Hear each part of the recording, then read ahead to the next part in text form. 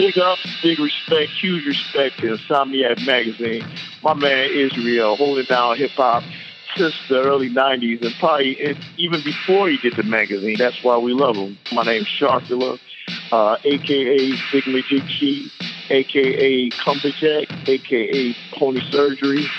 Hello, my name is Israel. I've been involved in hip-hop since the 1980s as an artist, producer, radio show host, journalist, documentarian, magazine editor, hip-hop advocate, and pundit. Over the years, I've interviewed hundreds of interesting people in music, media, and more. Welcome to Sounds from the Underground, the podcast from Insomniac Magazine, where we learn from both those who reside below the surface and those who've breached it. On this episode, we hear from a Chicago music and art scene staple. Crafting over 30 albums, EPs, mixtapes, and other projects, the prolific rhyme practitioner has been creating nonstop for the better part of 2 decades. With a one-of-a-kind approach and unrelenting dedication to the culture, this veteran MC is a hip-hop original. With no further ado, let's get into this Sounds from the Underground discussion with the one and only Sharkula. What's up, Israel? What's up, man? How you doing, Mr. Sharkula? I'm chilling, just getting my stuff together to go out and grind and sell some products, some art. Tell me about that. Tell me about what it is that you're selling, and also what are some of the projects that you go out there and hustle. I have an album that I've been pushing called Barbecue Fingerprints, and that's on Bandcamp, and I've been pushing some like a mixtapes, with Kool Keith, aka Black Elvis, aka Rhythm X, you know the deal. Yeah. And just a lot of other stuff, and I've been selling canvases. Some large canvases, some like 20 by 20 or 16 by 20, and some framed arts. Every T-shirt's done one by one. Everyone's original, and hoodies, and and whatever I could sell, like pins, stuff like that. And I also have stuff on the Bandcamp and Spotify, but I like to interact with people. I wear a mask on, steadily grinding. You've seen it, out east. You've seen it everywhere. It's kind of heavy in the major cities. Hand-to-hand connections. Oh yeah. How long have you been a painter? I've been doing it for a while, but for even in high school. But I was more focused on I was more into dancing and stuff, and pop locking and breaking and MCing more than, just painting on walls and stuff. I had a lot of friends, they would do it all day, and, sometimes I go out with them, but it wasn't something I did, full time, like I do hip-hop music. Back then I was dancing, like any other young man, you just playing pickup game at the court, basketball. Actually, I played baseball back in the day. I was a walk-on pitcher at a black college, Southern Louisiana, Baton Rouge. Where I said, you know what? Let me bury myself in the library. I can actually study, write rhymes. You are prolific. You have something like 30 albums. Probably a little bit more than 30, and so I did a lot of mixtapes on cassette. It was crazy. Every day I get off work, I would go to Walgreens back in the day, and I'd buy like a 12-pack of TDK or Sony, whatever, and then I compiled my favorite songs, and then it was each night, and then I saved a master copy, throw it in the bucket, and people have 11. So I was pushing so many, and sometimes I would even have a tape recorder where I did just walk around the city, and I just taped everything that was around, raw and cut. I would be taping, going places, taping without nobody knowing, like Arnold Jackson. You know what I'm saying? You would include that in the mixtapes? Oh, yeah, I would tape. Yeah, initially I was trying to do interludes for albums. I mean, I did that too, but I liked the way it sounded so raw, just recording anything that came my way. You can hear the buses, you hear the trains, you hear people talking shit about people. Excuse my language. Nah, you're good. I catch people, sometimes I catch somebody that didn't like nobody, and then later on they liked each other. Like, damn, I don't know why we were arguing. We were on that mixtape. In 1995, 96 in Chicago, I got Mixtape Man of the Year in 1995 and 1996. And I'll tell you why. I was so angry at things in life and stuff where I just channeled all that energy into being productive. Like most of the people that you interview, they probably the same story where that was their outlet. And in many ways, obviously, I'm from New York. I'm from the Bronx, so I'm not too familiar with Chicago, other than obviously, some of the artists that have come from there. But in many ways, when I first learned about you, you were considered not only a staple in Chicago hip hop, but in many ways a positive force. Tell me a little bit about that. How did that come about? Well, I'll go to everybody's show, and I would always, if I found out a DJ's at any place DJing, I would always think, oh, this is great. I can go out and I give it up my all, because whatever's going on, I'll tell you the truth was, some things happen where you consider besides your own family, RP to my mother, RP to my pops, and, big up to my family, but it was like a second family where, okay, you go to school, and then after school, you watch G.I. Joe, be your friend's crib or your crib. You're fortunate enough to have cable at the time. And you get your moves together, you watch G.I. Joe, and then by the weekend hits, you got flyers from all around the city and stuff, or wherever, and then you prepare, you ready, because I practice all week after school, my moves, and then hit the party. By the time they're playing something like Papa Large or Zone Coaster Remix, or, whatever they playing, Tim Dog, whatever it was that I listened to during the week, by the time I heard the DJ play it, I would dance word to word. And then after that, we hit the cypher up and freestyle together. And some people were like, they didn't, a lot of people said, damn, not only we can dance in the dance floor, we can hit the cypher up, all the, and people just, how it is, people just tagging here and there, and beatboxing, and everything's going on at the same time. Everyone's from all these different high schools out there. And then after high school, some people went to college, some people came back, back and forth. But a lot of people that stayed, they knew where stuff was at. It was an outlet for working for the man. If you work for the man, you just like, damn, I don't think I want to be doing this for the rest of my life. I want to do something else with high hopes and big dreams, and so we give it all. And that was the 90s, the early 90s? Yeah. In high school, I was all city as a dancer and stuff. Then after I was dancing for a group, they saw me in a nightclub dancing, and they knew about me, and they had me dancing. Me and my homie would dance for them, and they were signed to Island, and they were this group. I don't want to say their name, because a lot of people get it confused with another name. Okay. You know how people have the same name, but they know who they are though. And at the time, I was working a job. I was working a job at the car wash and selling incense and mixtapes out of the car wash, and going to a junior college. So I didn't really even know how to ask for cash when I was like young. I was, oh wow, I'm opening up with this group that's opening up for KRS-One or Ziggy or it was crazy, like these obscure hip hop groups that a lot of people may not have heard of, but I remember it was like night and day. I saw the video, Toss It Up, and next thing you know, we're opening up at Harvey at this club called Club Ultimate for Ziggy. And we opened up for Tupac, Big Daddy Kane, Grand Puba when he went solo at we was at Riviera, we was at Regal.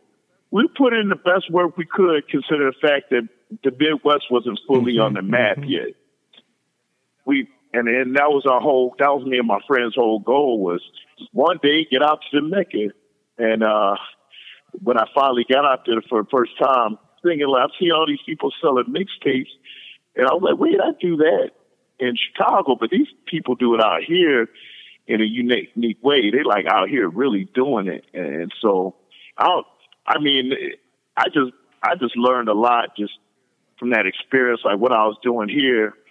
When I went out there, I was like, I felt not alone. And I just can't, by the time I got back, I think after that 1 year of working my ass off, became Mixtape Man 95, then 96, and like, a little bit of a small press. Hip hop in many ways was a positive outlet. Do you feel that helped maybe shift your mindset and ultimately your goals in life? Oh yeah, it taught me how to be a team player and also be more sensitive to other people's feelings. I had some ups and downs in my life. Already that through trials and tribulations and struggle, and I can relate. I can really relate because I know what it's like, to struggle and then not struggle and then feel like, what am I doing here? I don't belong here. That is the beautiful thing about hip hop, is that it does provide a positive and creative outlet for a lot of us, right? I knew if I wanted to make it, I had to make it a goal to do it for the rest of my life. It's the only thing I never quit. Everything else I quit. Like I play sports for fun, but I knew that's not what I wanted to do. But hip hop was something that was, man, it never stopped. It never stops. Like you never stops. I remember seeing Insomniac and Tower Records, and I read it, and it inspired me. I'm not going to tell you the other local publication, the other publication that inspired me. I say the one about yours was a great magazine. And thank you. And I always wondered, yeah, no doubt. You're welcome. Thank you for inspiring everyone and alerting us all around the world what's going on. I saw one issue you had, probably your first one. And I said, damn, this is great because now I can check out all these underground artists, you know what I'm saying? And I'm thinking, what does it take to get in this?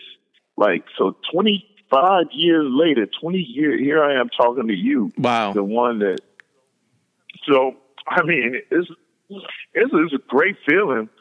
I made sure I sound like a geek, but like a nerd, but I got some sleep. I felt really good. I felt magical. The sun's shining. I get a call from you.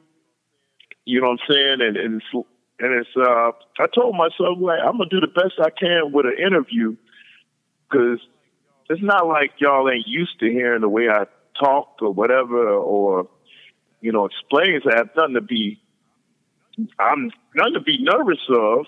Not at all, man. And you are an inspiration. I mean, somebody that has been in the mix for so many years and really got in on the ground floor, and not to mention an immense body of work. There are not a lot of artists that have been around really, I mean, in hip hop as long as you have and then have that, 30 plus albums deep, not to mention all the other side projects, mixtapes, EPs. And everything else. So that's, you are to be commended as not only a hip hop veteran, but someone that, is a positive force. I think that's so important. I just think that we need more positivity in hip hop. And I have to tell you, man, that, what drew my attention to you besides your music is just always seeing the positive nature of your tweets, the gratitude that you exude online, I think is something not only to be commended, but I think it's also something that we need to see more of in hip hop. I appreciate it because everything you say is why I get up every day, because people like you appreciate it, you know, and actually it's a blessing to get noticed by someone that loves hip hop. It's just as much as me or anybody else, and to give me that compliment and say that I'm a positive and notice, and then you see that I'm grateful and I appreciate people for their support. I'm honored. Well, thank you, man. Tell me a little bit about how you first were inspired by hip hop. What were some of the first groups or songs that really touched you? Oh, well, me and my mother used to recite, "Don't push me, I'm close to the edge, I'm trying not to lose my head." Melle Mel. Of Furious course, 5. Melle Mel. Yes, yeah. And Curtis Blow. Of course, Roxanne Shante. Houdini. Me and my brother got a Magnavox boombox. And like I said, I got some gray leather pants and a Fat Boys Jailhouse Rock. Jailhouse, you know what I'm saying, with the pizza on the cover or something? No question. And the piano was amazing, right? I mean, that was such that was such a contagious hook. Man, definitely. And later on, when I heard in 1988, freshman year of high school, I didn't fit in, but guess what? I found out about Critical Beatdown, the tape. It was freshman year, and after that, I was hooked.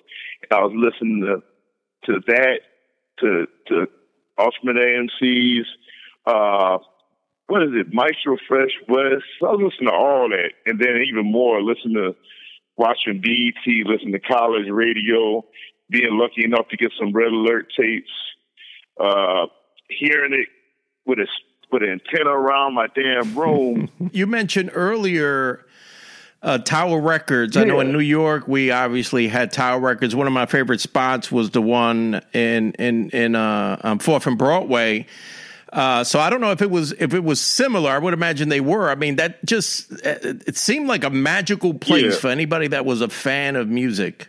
Oh, yeah, they had everything in there. They had all these magazines that if you were that cat that's listening to college radio and you would watch videos and you pay attention to the DJs, the B-sides, the one that had the tapes on it, you know, the tape covering up, you were in heaven, because now you're reading about the artists that took you through your life. True, very true. And people like you, being from the birthplace, and, you know, keep in mind, I never gangbanged in my life, so when cats created said this is what we're gonna do to stop the violence, that's when my eyeballs got big. I was like, I want to do every aspect of it, you know.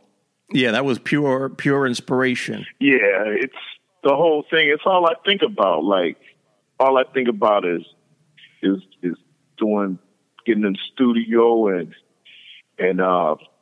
painting, you know, and keep in mind, I don't do anything illegal, you know, when I paint. Right. You know what I mean?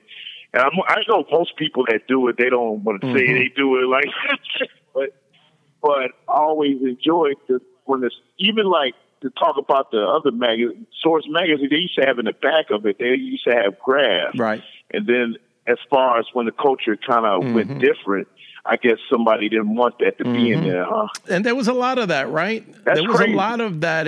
The stripping of the essence of hip-hop, culture of hip-hop has been stripped from the music, at least the original tenets of hip-hop. What do you think about that?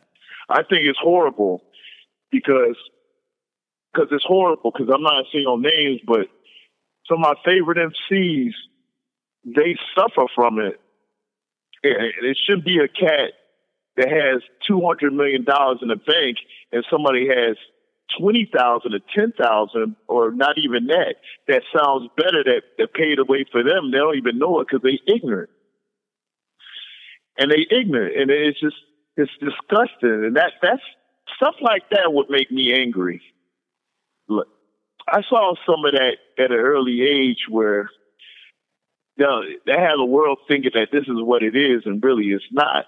But thanks to publications like yours, it gave us hope, the ones that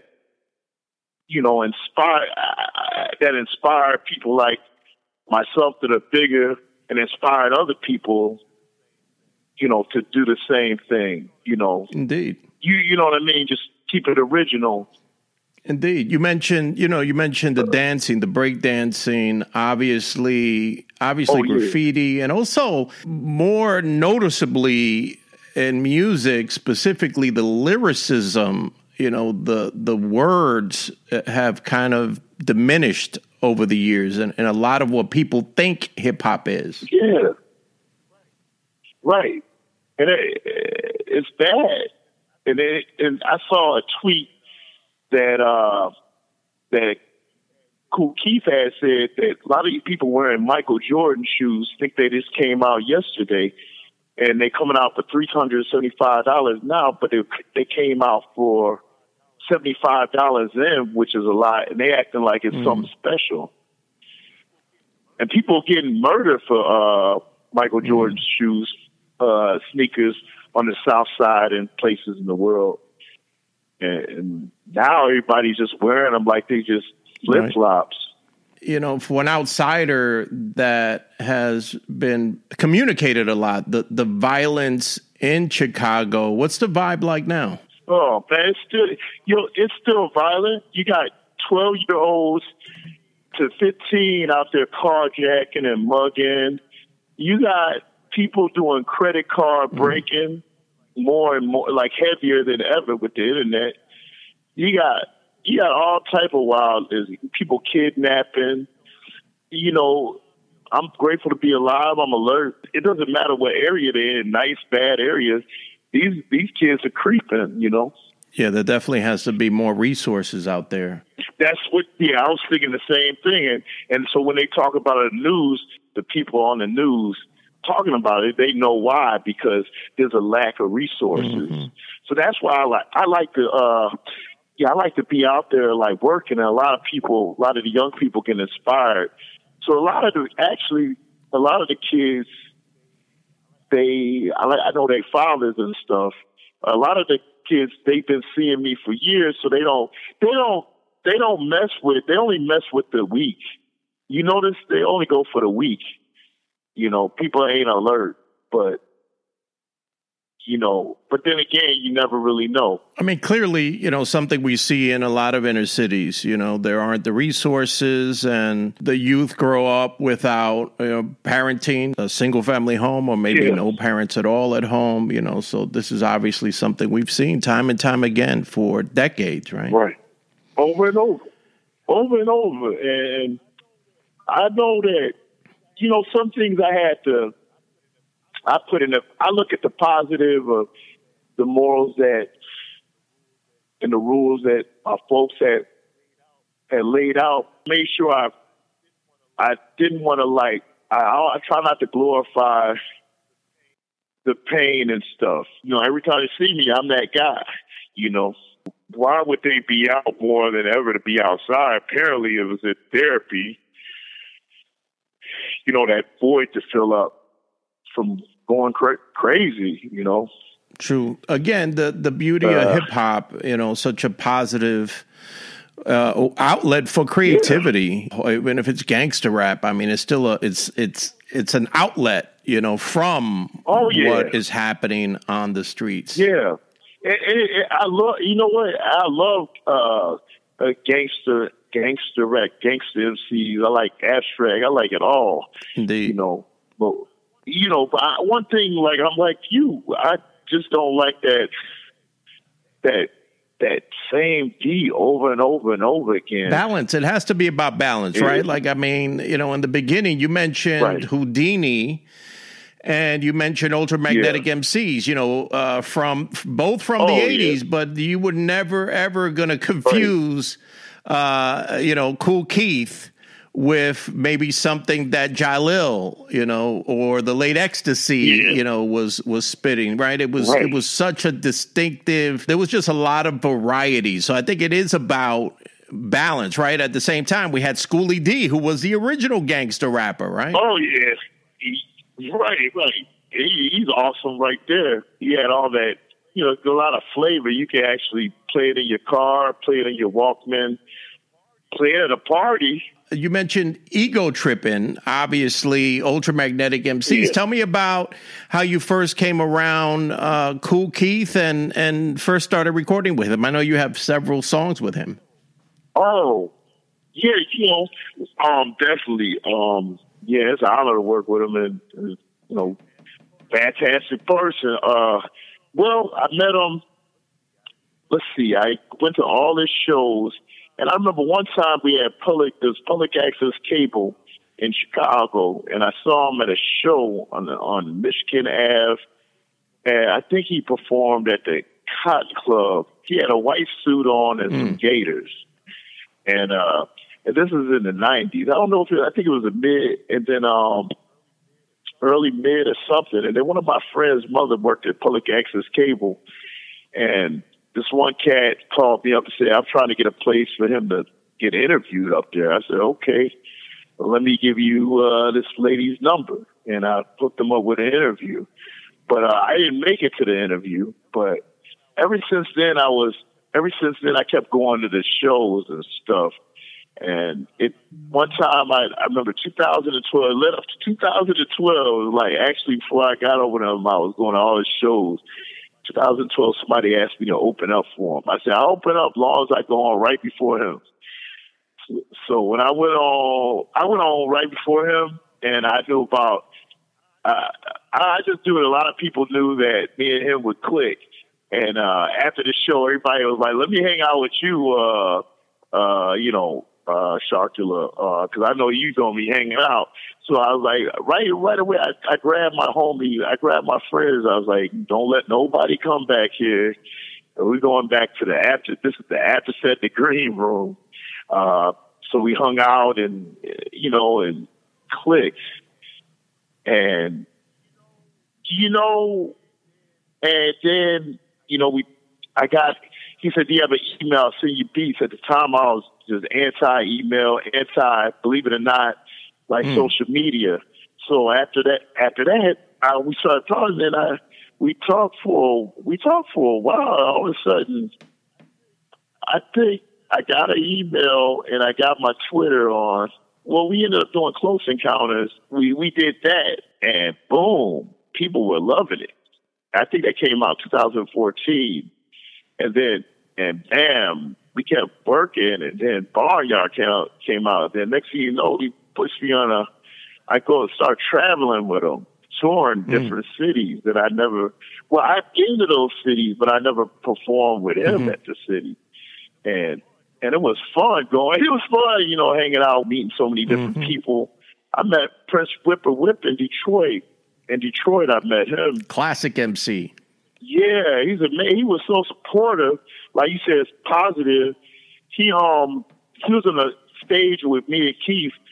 I was inside doing the hyping the crowd up. We're in Lansing. We're in Lansing, Michigan. Yeah, that song. All I wanted was a dog. But I really like the verse that Keith said, "Playing with my Hot Wheels out in Toys R Us." It's a good video. The dogs are MCing or rapping, and the visuals was fresh. No doubt. Sharing the key. Yeah, I'm honored. To. I always knew when I see it. Every time throughout our friendship, it's been like I've always been a fan. I haven't been all thirsty, and I think because I wasn't so thirsty. Because I always would be, hey, this is it. When he was in town, I just I'm a fan. One time he threw like magazines in the crowd. You would swear I was Dave Winfield because I caught that black tail. You have so much music. What's your process for recording? Are you working with a particular studio? Do you have an in-house studio? I move around a lot. I never like to go to the same studio. Sometimes I might go to a rock and roll studio just to throw, because a lot of times I go to a hip hop studio. All the locals they want to say, hey, let's do a track in the middle of the session. I'm playing. I'm paying, and and plus the producer already sometimes he's doing some recording for some other projects, and then it's like his turn. He's like, hey, I know you for a while. do that. And I told him, I was like, hey, just lock that door while we're in there. So I move around a lot. In my process of doing it, I'll write a lot on scraps, and then I'll combine it to a notebook, and then I have it ready, and go in there and do the best I can and lay it out on the loft. And I try my best to sound original because I don't want to sound like anybody else. So then not only is it embarrassing to myself, but it's embarrassing to everybody that believes in me. No doubt, no doubt. Definitely. There you go. One of the original tenets of hip hop, originality, right? Not trying to copy somebody else, not biting the style. Right. Yeah. And that's when I read the articles that you've had, or even all the hard work you put into letting us know through interviews that it's not going to be easy, but it makes it kind of more qualified if everyone sounded original and not biting, because they got to live with that for the rest of their life. That's right. And there's something to be said. I mean, if you think about all of the legends of legends, because nobody's like them. You're not going to get them confused with anybody else. So tell me about some of the projects you have coming up. What should people be looking out for from Sharkula? I got a new album coming out April 9th, and it's it's untitled. It hasn't been titled yet. I'm going to keep it a secret, but I do have, the other ones I have on Sharkula.com.info. I got the Sharkula Salad to Tasty, and then I got the Martin Luther King Jr. Robert Cheese that's out. Dino Sharkula out. Let's see, Black Humanula, and the projects that's a project. They got, and that's the album coming in, and all these songs with Keith. I'm looking forward to somehow getting them on 45, but 45 singles and maybe 12-inch one day. But in the meantime, I'm putting them on CDs and they on YouTube and stuff. So that's a good, and SoundCloud. That's a good thing, and that's some of my favorite songs I've ever done in my life are those songs with Keith, because, I grew up being still a fan, and, if you're a creative person, you look up to people, people like that are saving your life, especially a video with a guy in a cage upside down. Papa Large. You know what I'm saying? Yeah, big shout out to the East Coast. That was a song. You play that, everybody. Well, I got a new song coming soon with Keith. I'm patient for that, and we're gonna do some. I'm gonna get out to New York and do some videos when the pandemic stops, and definitely tour with them, because that's so much fun being around people that are always prolific and has a catalog. Like Lionel Richie or Barry Manilow, or, you know what I mean? That's it. No question. He definitely does. He definitely does have that. Nonstop creativity since the golden era. Yeah, it took us through. You had him in your first magazine issue on the cover. And that's brilliant. Thank you. It was it was actually my response to him not getting on the cover of The Source. There was an issue where they didn't put him on the cover. I thought, as a fan of hip hop, that he was going to be on the cover with Ultra, and instead I think I saw TLC. No offense to TLC, but I didn't think they were hip hop.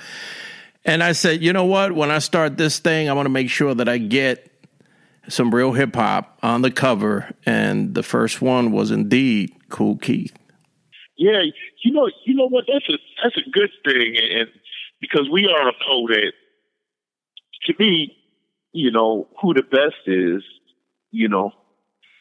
and I know that a lot of people say there's no number one, but you listen to hip hop like we do, we know he's definitely a force to be reckoned with forever. No question. I mean, authenticity, yes.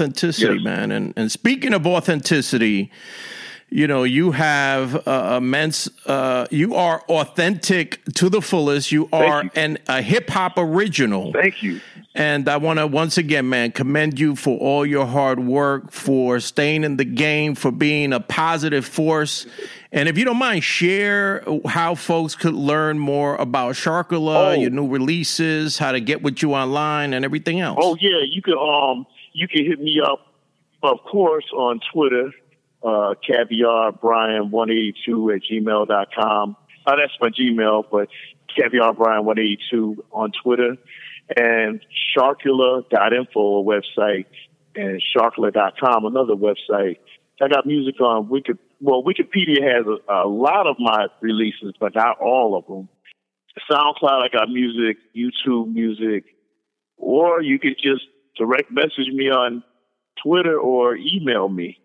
And all the information is on the Sharkula.com, Sharkula.info. And thank you once again, Sharkula, man, for everything. I want to wish you continued success. We'll make sure to get all the info out on how to learn more about what you got going on. And I will see you online, and looking forward to your latest music. And I'm grateful for the interview, to get interviewed by Israel. My pleasure, man.